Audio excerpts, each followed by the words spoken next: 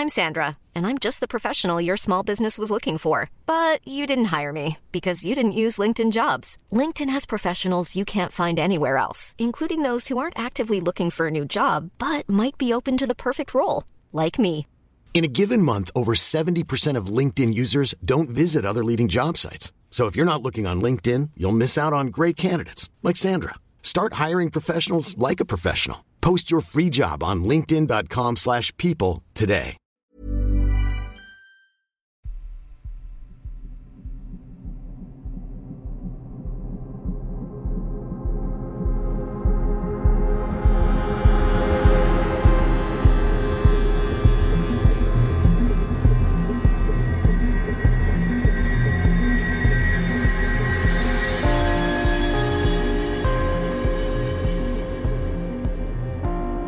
Hello and welcome to mini episode 152 of Real Life Ghost Stories. And I have 6 spooky stories for you today, and the last story comes from the 4th of November 2021. And story number 1 comes from Belinda. My younger brother is one of the least spiritual people I've ever met. A yowie could chase him out of the bush and he'd be googling to see what sort of monkey it was. Definitely 100% not psychic. However, when he was a small child, he had an imaginary friend called Red-Haired Harry III. My parents thought this was a funny name and laughed it off. My brother was adamant that he was Red-Haired Harry III. He would get angry if we didn't say his full name. He was tall, had a red beard and had blue eyes. It was oddly specific, but kids are weird like that. After a while, he stopped playing with his imaginary friend and everybody moved on. Fast forward 20 years. I was in an abusive relationship and was deeply unhappy. That all changed when I got into my honours year and had to do an intensive unit, which was run on a different university campus to the one that I usually went to. I was just settling in for the first lecture when this tall, gorgeous, red-headed, bearded, blue-eyed man walked in. I texted my friend and joked that my future husband was in the room. We chatted and hung out on our lunch break, which is when I found out that his name was Harry. After the intensive was over, we didn't contact each other, but meeting Harry was the jolt that I needed to help me escape from the abusive ex. I had no intention of getting into another relationship. I just wanted to enjoy my freedom, my work and study. At the next intensive unit 6 months later, I met Prince Harry again, only now we were both single. Sparks flew and we began dating. It all felt so comfortable and supportive, it was amazing and so precious. It felt like it was meant to be. The first time I told my mum about him, she gasped and started freaking out. I couldn't understand what the matter was, until she managed to get out, "Red-Haired Harry. He's Red-Haired Harry III. He is called Harry. He has red hair, a ginger beard, blue eyes and is just under 6 foot tall. He was my 3rd serious boyfriend. He fits every description my brother made about his imaginary friend. It's one of those things where you really have to wonder how on earth this kind of synchronicity occurs. How could what seemed like an oddly specific name of a 3-year-old's imaginary friend somehow be correct 20 years later? Harry is the same age as me, so he would have been about 7 or 8 when my brother was most actively playing with Red-Haired Harry III, and he lived about 6 hours' drive away from us. There was no way my brother could have picked up these observations based on somehow meeting Harry himself. Yes, I married him, and my mum told the whole story during her speech at our wedding, much to my brother's chagrin. I think we've had a kid story once before where a kid has saw somebody or had an imaginary friend that ended up being a real person in the future. But I can't for the life of me remember what episode it was or what story it was. And if I could remember a name, it would be really handy, but it's not going to happen. I think that is amazing, especially for a kid who grew up to be like a really skeptical adult. It's not like your brother was really reading into it and going, oh, remember that imaginary friend I had when I was a kid? It must be your current boyfriend, Harry, or now your husband, Harry. It was you and your mother who made the connection and went, oh, that's weird. And it is weird. Like, it's really specific to have a really tall man with a ginger beard and blue eyes and to be called Harry. Like, it's just really specific. And Red-Haired Harry III. It's stories like that that make me think about the idea of like multiverses and time not being linear and people being able to move in and out of time in a really almost chaotic fashion. Oh, I love it. How bizarre. And story number 2 comes from West. Some 15 years ago, I came to occupy the house at King's Cove. From the front entrance, the house was typical New England cottage with old uneven floors that creaked and groaned with every step. The stairwells on the 3-level house were barely wide enough for a grown man to walk up without his shoulders touching on either side. There wasn't much unique about the house itself, with one exception. The back of the house was almost entirely glass, which faced Boston Harbour. Standing on the sea wall looking back at the house, the floor-to-ceiling windows almost resembled eyes staring out into the fog. I was immediately struck by the view the first time I entered the house at King's Cove. I greatly enjoyed sitting on the deck over the harbour and watching the giant ships glide silently, slicing through the choppy waters. The house itself had a quaint charm about it. There was also a palpable coldness that lingered in the air. At first I attributed that coldness to the wall of glass that barely shielded the bluster of New England fall and the torrent of winter. Wind howled and pounded the glass facing the water like a feral dog scratching at a door for shelter. The house would shake and groan with haunted muffled screams under the weight of the winter winds. The master bedroom was on the 2nd floor. A small roof with tall ceilings that rose with the peak of the roof and 2 floor-to-ceiling windows with a small window walk facing the water. The walls boasted a unique and loud bright red colouring which made me cringe every time I entered. This story takes place on a bright October night. I had retired to bed like many nights before and was sound asleep. I'm not a person who often dreams, or at least remembers dreams. I can honestly say that I only remember a dozen or so in my lifetime. On this night I was dreaming, and this dream was something I will never forget. This was the first night I met the witch who resided in the house at King's Cove. I was in a desert city soaked in moonlight.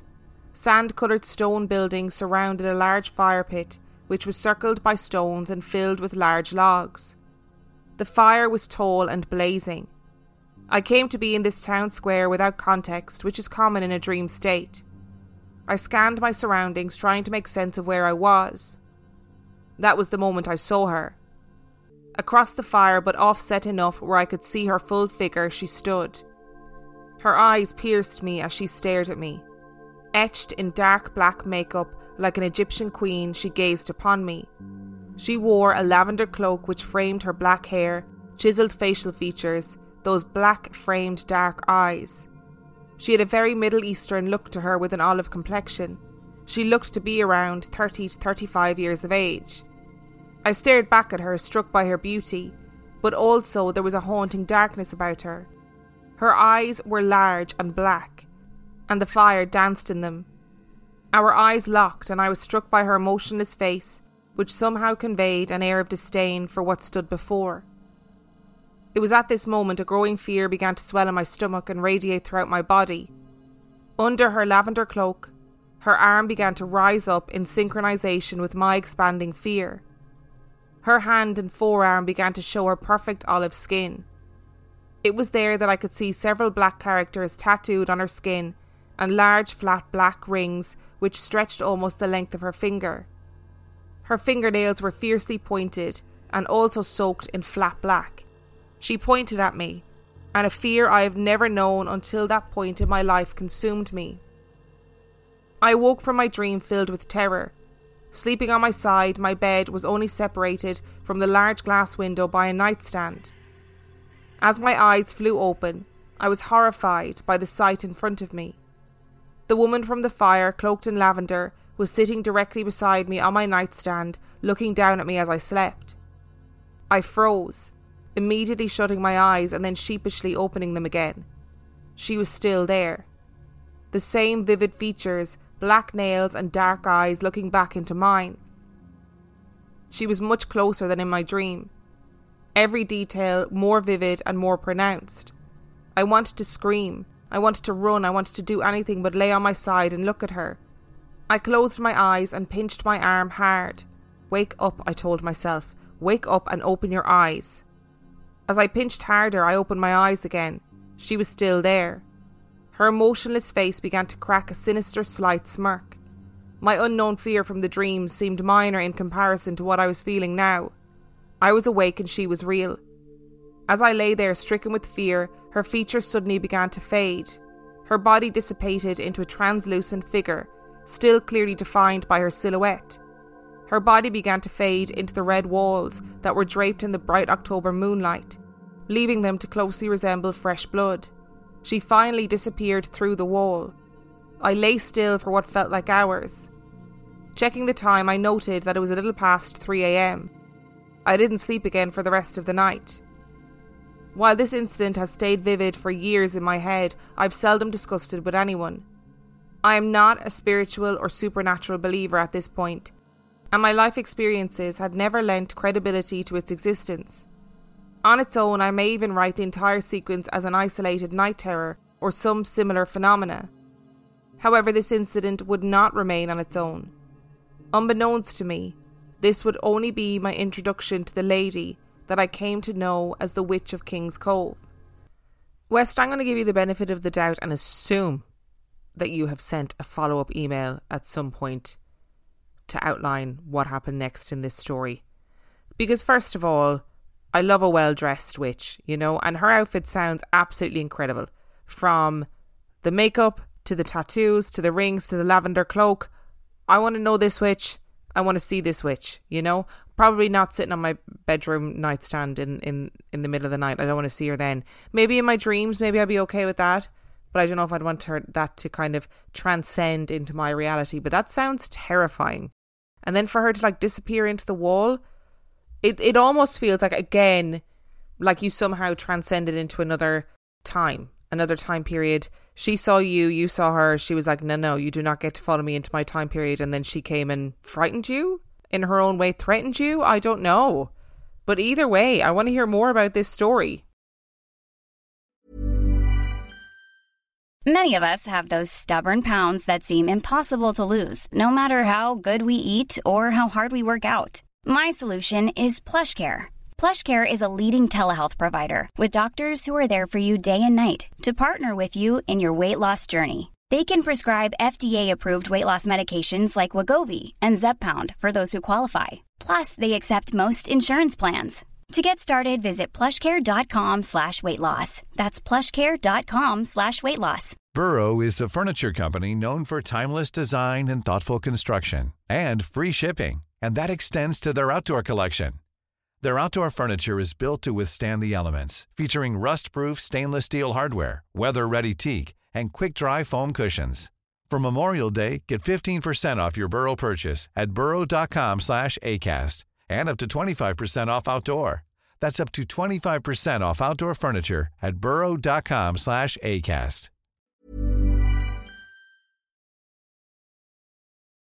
And story number 3 comes from Trudy. I grew up in the 70s, 80s in a very small council house in the northeast of England with my 8 siblings. The house was never empty, always noisy with music and laughter, and so, in theory, it was never scary. It was also a new build, my parents moving there 3 years before I was born, and their then 6 children when the Victorian terraces were evacuated for slum clearance. The first experiences happened to my older sisters, then the later ones to me and the younger siblings after my father died in the house. My eldest sister was 13 at the time, and she was taking a bath when a white lady walked through the door. Screaming, she ran downstairs naked. Now remember that we had a pretty conservative household, and there were also 2 brothers in the mix. She must have been terrified to do such a thing. My dad, being old school and a tiny bit cruel, made her go and sit in the bathroom with the lights off. Unfortunately, nothing further happened. A few years later, however, 2 of my older sisters were playing toy telephones. So it was a 70s toy where the phones were attached by a wire stretching between 2 rooms. One of them was lying on my parents' bed, looking in the long horizontal mirror above my mother's dressing table. As she was chatting away to my sister connected in the other room, she looked up. There was a lady lying behind her in old-fashioned clothing, smiling at her. All my other sister heard was her screaming blue murder, and they both ran down the stairs, though no one had any idea why. Eventually, the older ones got married and moved out, until there were just 5 of us living with our parents, 4 boys and a girl. But I was always scared of that house and never felt at ease with it despite it being new. Then when I was 16, a few days after I started sixth form college, my dad died of a heart attack. He had been ill for several years after having a stroke and was depressed because it left him partially disabled and not able to work. Consequently, he took the decision to stop taking his medication. The doctor warned him he'd be dead in a week, and he was. He died in the living room next to his favourite chair, and I was the last kid to see him alive. Although I didn't get on well with my dad, it was incredibly sad. But that's when things started to ramp up a little. First, on the day of the funeral, I was sat in a chair next to his old one, when I was literally encased in a freezing whirl of air. My sisters were saying, "What the hell is that?" Knowing our dad, we thought that he wasn't going to go peacefully. Then a few weeks after, my mum came running down the stairs shouting at one of my older sisters. How could she smoke in her bedroom? My mum hates smoking and used to make my dad smoke outside in the end because he'd given me bronchitis through passive inhalation. My older sister smoked, but never in the house or even in the garden, and if my mum found her ciggies, she'd snap them. There was no way my sister would have smoked in the house, never mind in my mum's bedroom. When we all went back upstairs confused, Mum showed us a box of hankies by her bed. There was a fag burn right through the middle, and the room was stinking of smoke. Not only that, but there were 3 fag burns on my mother's dressing gown. In my heart, my mum knew my sister would neither dare or disrespect her in this way, so we just forgot about it. Some months later, my mum had gone to the shops. We used to let the dog in when she was gone. She hated dogs almost as much as she hated cigarettes. The dog lived in a kennel in the garden and was always delighted to be let in, running around like mad, jumping on the furniture, etc. We had to get him out though before she came back or we were done for. Anyway, this once, the dog decided to go and sit on my dad's old chair. Just as it was hunkering down, it suddenly leapt up like it had been kicked. Then it turned to the chair and began growling and barking. We thought that it simply caught an old whiff of my dad's smell on there. The dog didn't like Dad because he would tease it with the glowing end of his cigarette when he was forced to smoke outside. But then, to our horror, the dog started snapping at the ankles of someone unseen, following them out of the room. The dog then returned triumphant and resettled in my father's chair. I have no doubt that my father was sat in that chair that day, and although he wasn't always the nicest person in life, it felt more like a sense of him looking after us. The only other thing that happened in the house was the sudden smell of smoke, which could happen in any room. Other than believing that he may have visited me once at university at a time when I was feeling very stressed, I've never had any other supernatural experiences. But I'm glad that my mother doesn't live in that house anymore because it always had a weird energy. Oh, I totally agree that some of them must have really spooked your sister to make her run down the stairs naked at 13 years old. Because when you're 13, it's such an awkward time, and the last thing that you would want is for anyone in your house to see you naked. And it really seems like these apparitions of this woman, or maybe they're different women, I don't know, they appeared at really innocuous times. So it wasn't like spooky nighttime situations. It was when your sister was in the bath, and then when your other sisters were playing on their toy phones, and one of your sisters saw her in the mirror. It's times when you wouldn't expect something like that to happen. And I wonder if your dad was a bit of a tease in life. If that's why the cigarettes happened. So the smell of cigarette smoke in your mum's bedroom would have really annoyed her. And then having the cigarette burns on her items. I wonder if that was your dad's spirit's way of being like, haha, you made me go out and smoke for all that time. Now I'm going to wind you up with cigarettes. And the dog snapping at the ankles of something invisible sitting on that chair.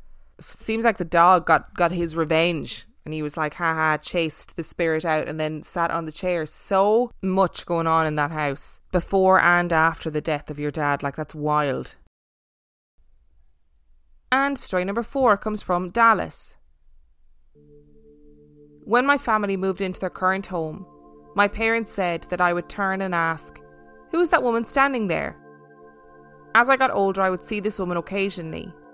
She wore a white shirt with ruffles on the sleeves and a long black skirt that touched the floor. She wasn't threatening. She simply watched me. I would even see her at my grandparents' house. Once I reached 5 or 6, I no longer saw her. I later found out through a medium that she was an ancestor of mine that was tasked with watching over the children of my family. Many claim children can see ghosts as they're more open to the spirit world. When I was 6, I was over at a friend's house. I looked out the window of his kitchen and saw a man standing on the balcony. He had brown hair, sunglasses, and wore a grey trench coat. We locked eyes and I shouted, "There's a man outside!" And he glided across the balcony and vanished. When I turned 18, I got a job washing cars at a car dealership in the historic part of town. Many times I would be the only person in the shop working till midnight. As the night would go on, I would hear someone walking up and approaching me. You could hear the clacking of the grates in the floor as they got closer, but no one was there. The most terrifying moment was when I heard my name called with no one around. It shook me to my core knowing something that wasn't here on this plane knew my name. I like the idea that in the afterlife you might get jobs. You know, that you get tasked with looking after your future generations of your family. Be nice to kind of check in every now and then and be like, "Oh, what's going on? You're like my great-great-great-grandson or my great-great-great-granddaughter." And it's also interesting to have a ghost wearing sunglasses. I don't think we've had that before. It's nice to see that the fashion choices are expanding in the afterlife. It's good to know. And I think really in general, if anyone starts calling my name, I'm just going to have to start ignoring it because I can't be dealing with all these stories of ghosts or whatever they are. Calling people's names freaks me out. And story number 5 comes from Rachel. This story was told to me by my stepdad about 15 years ago. My stepdad is a very serious person and does not believe in the supernatural. He was hired to do renovations at a local theatre, an early 20th century building that had been originally used for retail. Then, in the mid-1920s, it was a funeral home, which lasted until the late 1930s. It was then turned into a movie theatre. Dad and his work partner kept experiencing strange occurrences while working on the theatre. Their tools would disappear and reappear in strange places. Lights would turn themselves on and off. They would hear theatre chairs moving when they were the only 2 people in the building. They brushed it off and joked about it being Bob, a ghost they made up to blame for all the weird stuff. The scariest thing that happened was one day, the owner of the building stopped by with his nephew, who was probably 6 or 7 years old. The little boy went to use the restroom downstairs as they were working on the upstairs bathroom. The building was closed and locked. They were the only ones inside, so they let him into the bathroom alone. And when he came back, he said, "Bob is down there, and he is hungry." Oh, absolutely not. That kid, I'm sorry, I know it's a living kid, but he would get a swift kick out the door, booted out the door, a running, flying kick. No way would I want to know about Bob or his level of hunger. Absolutely not. Imagine being those 2 men. You've all this weird shit happening. To try and make it kind of palatable while they're there, you go, "Oh, it's just Bob, ha ha ha ha." And then this little freaky kid comes in and says, "Bob is down there and Bob is hungry." No. Hungry for what? Hungry for a drop kicking? Because that's what's going to be happening if this kind of behaviour continues. And story number 6 comes from Leah. I sent my spooky psych nurse stories on January the 24th, 2021, and recently had an update I wanted to send as it's pretty terrifying. In one of my previous stories, I talked about an experience I had while working as a nurse on a geriatric psychiatry unit, where I felt that something followed me home from work. In that story, I swore something was in the car with me on my drive home. At home the day after work, I found a wooden cutting board on my kitchen counter that had been scribbled on as though someone tried and failed to write a message. Despite my scepticism, I had no explanation for it other than a something had indeed latched onto me at work and was trying to communicate. I cleansed my house, invited it back to the hospital, and never had another encounter like that. My experience took place in 2019, and I haven't worked at that job since 2020. My friend, a nurse who still works there, told me a story a couple of weeks ago about a new nurse who now works on the unit, whom I've never met. The new nurse came into work recently looking kind of shaken. My friend asked her if something was wrong, and she hesitantly said something strange had happened during yesterday's shift. She wasn't sure what to make of it, and initially didn't want to tell anyone as it was so odd. She had been working with a patient who was nearing the end of her life and was very agitated and distressed, pawing at something in front of her and screaming for it to go away. This alone is unfortunately not that unusual in people at the end stages of dementia. The nurse stopped by the patient's room to try and help her, and she said that she saw a black smoky thing with arms reaching towards the patient. Horrified, she quickly said a prayer and told the thing to leave, and it did. She was rattled, but finished her shift and got into her car to drive home. She said she felt creepy the whole way home, with prickles on her neck as though someone was watching her from the back seat. She made it home without incident and attributed the feeling to the sad and strange shift she had just finished. The next morning she woke up and got ready for work. She went into the kitchen and noticed a notepad on her counter that she rarely used and swore it had been put away in a drawer. She took a closer look and saw odd, unintelligible scribbles on the paper, as though someone had tried to write something but couldn't manage the pencil. Does that sound fucking familiar? As I mentioned, I don't know this person and I have never met her. She didn't know my story about the scribbles on the cutting board. She was new enough to the unit that she didn't even really know that staff consider it to be haunted. She just felt completely confused and freaked out and confided in her co-worker, my friend, who shared the story with me.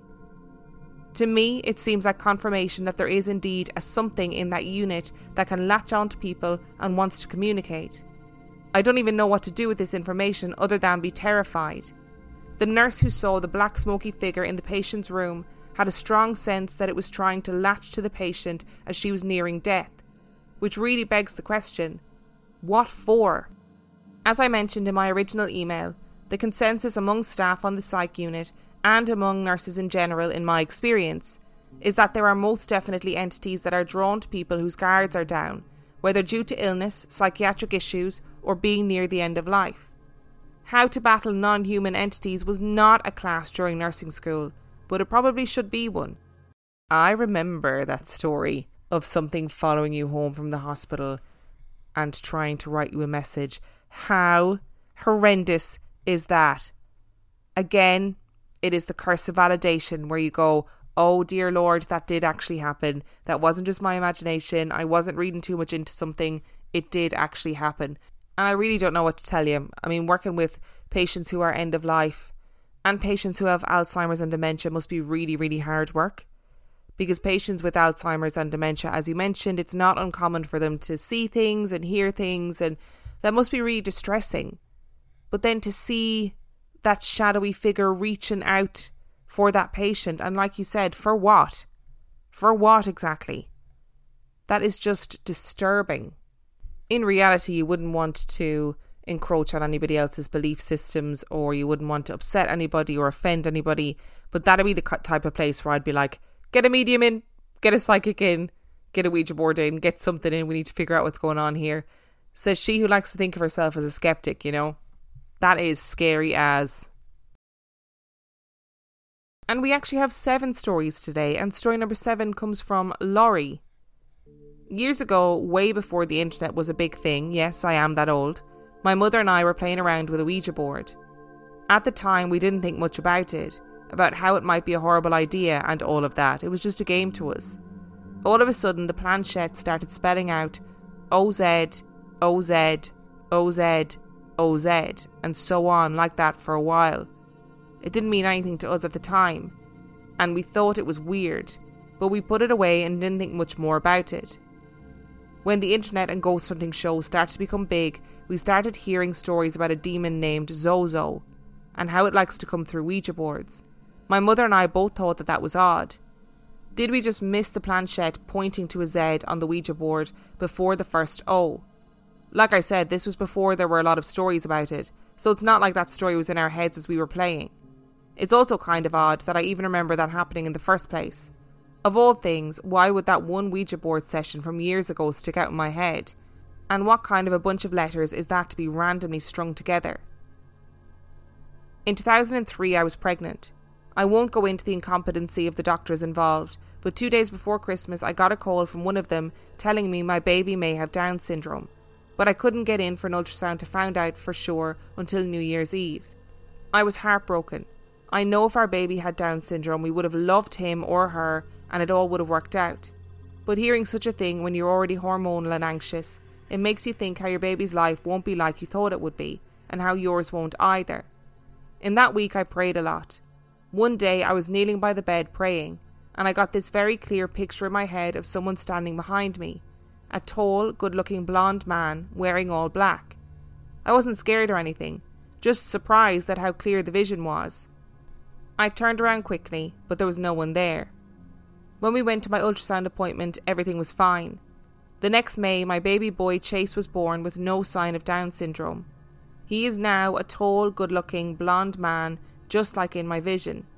Was it some sort of a time slip where he just showed up for a second? Was it his soul coming on ahead to tell me that everything would be okay? Was it an angel? If I was going to imagine an angel, it definitely wouldn't be a young man wearing a black turtleneck sweater. I don't know. The experience didn't put my mind at ease. I'm a chronic worrier, and especially so as soon as I found out I was pregnant. But it was definitely an interesting experience that has always made me wonder. Let's address the Zozo demon first.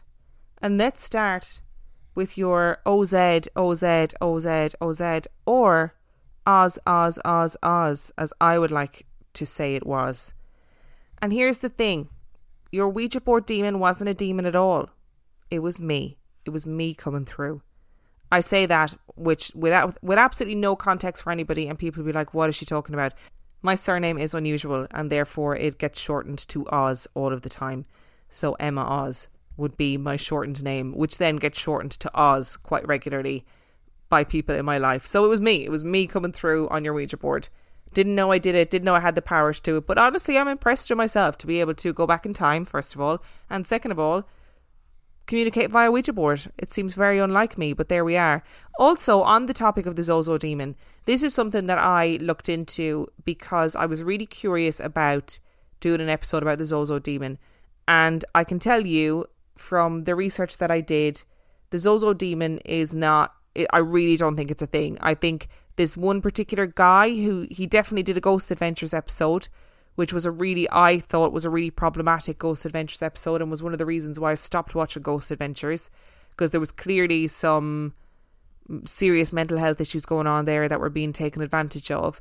But this guy sort of basically orchestrated the Zozo demon and has written all of the lore and legend about the Zozo demon and tried to make it fit in with traditional demonology, and I mean demonology as in the theological and mythological sense. I don't mean as in, modern people who like to say they're demonologists with because they've read a few books. You know what I mean? That was far more scathing than I meant it to be, but we're gonna leave it. We're gonna leave it as it is, because I meant it, And I just don't think that the Zozo demon, whatever it's alleged to be, I don't think there's much real weight behind it, to be honest. I think it was orchestrated by that particular man. I can't remember his name. If you look up the backstory of it, I'm pretty sure it was widely debunked as being just the source of it being this one person who then subsequently wrote a lot of books about it, and maybe not books, maybe blog posts, and then ended up on Ghost Adventures. And in your second story, today's episode seems to be an episode that's all about time slips. People, stepping forward and backwards in time to try and bring comfort to people. I love it. I love it when all those synchronicities happen. Thank you so much for listening to today's episode. Thank you to Belinda, West, Trudy, Dallas, Rachel, Leah and Laurie for your 7 stories. Remember, the last story came from the 4th of November 2021. If you would like to know anything about Real Life Ghost Stories podcast, you can find out anything that you want to know on reallifeghoststoriespodcast.com. You can also get access to loads of extra content on patreon.com/Real Life Ghost Stories, where for $2 or $5 a month you get access to a whole host of extra content, and also all of the main episodes and mini episodes ad free. Thank you so much for listening, and I'll see you next time. Planning for your next trip? Elevate your travel style with Quince. Quince has all the jet-setting essentials you'll want for your next getaway, like European linen, premium luggage options, buttery soft Italian leather bags, and so much more. And is all priced at 50 to 80% less than similar brands. Plus, Quince only works with factories that use safe and ethical manufacturing practices. Pack your bags with high-quality essentials you'll be wearing for vacations to come with Quince. Go to quince.com/pack for free shipping and 365-day returns.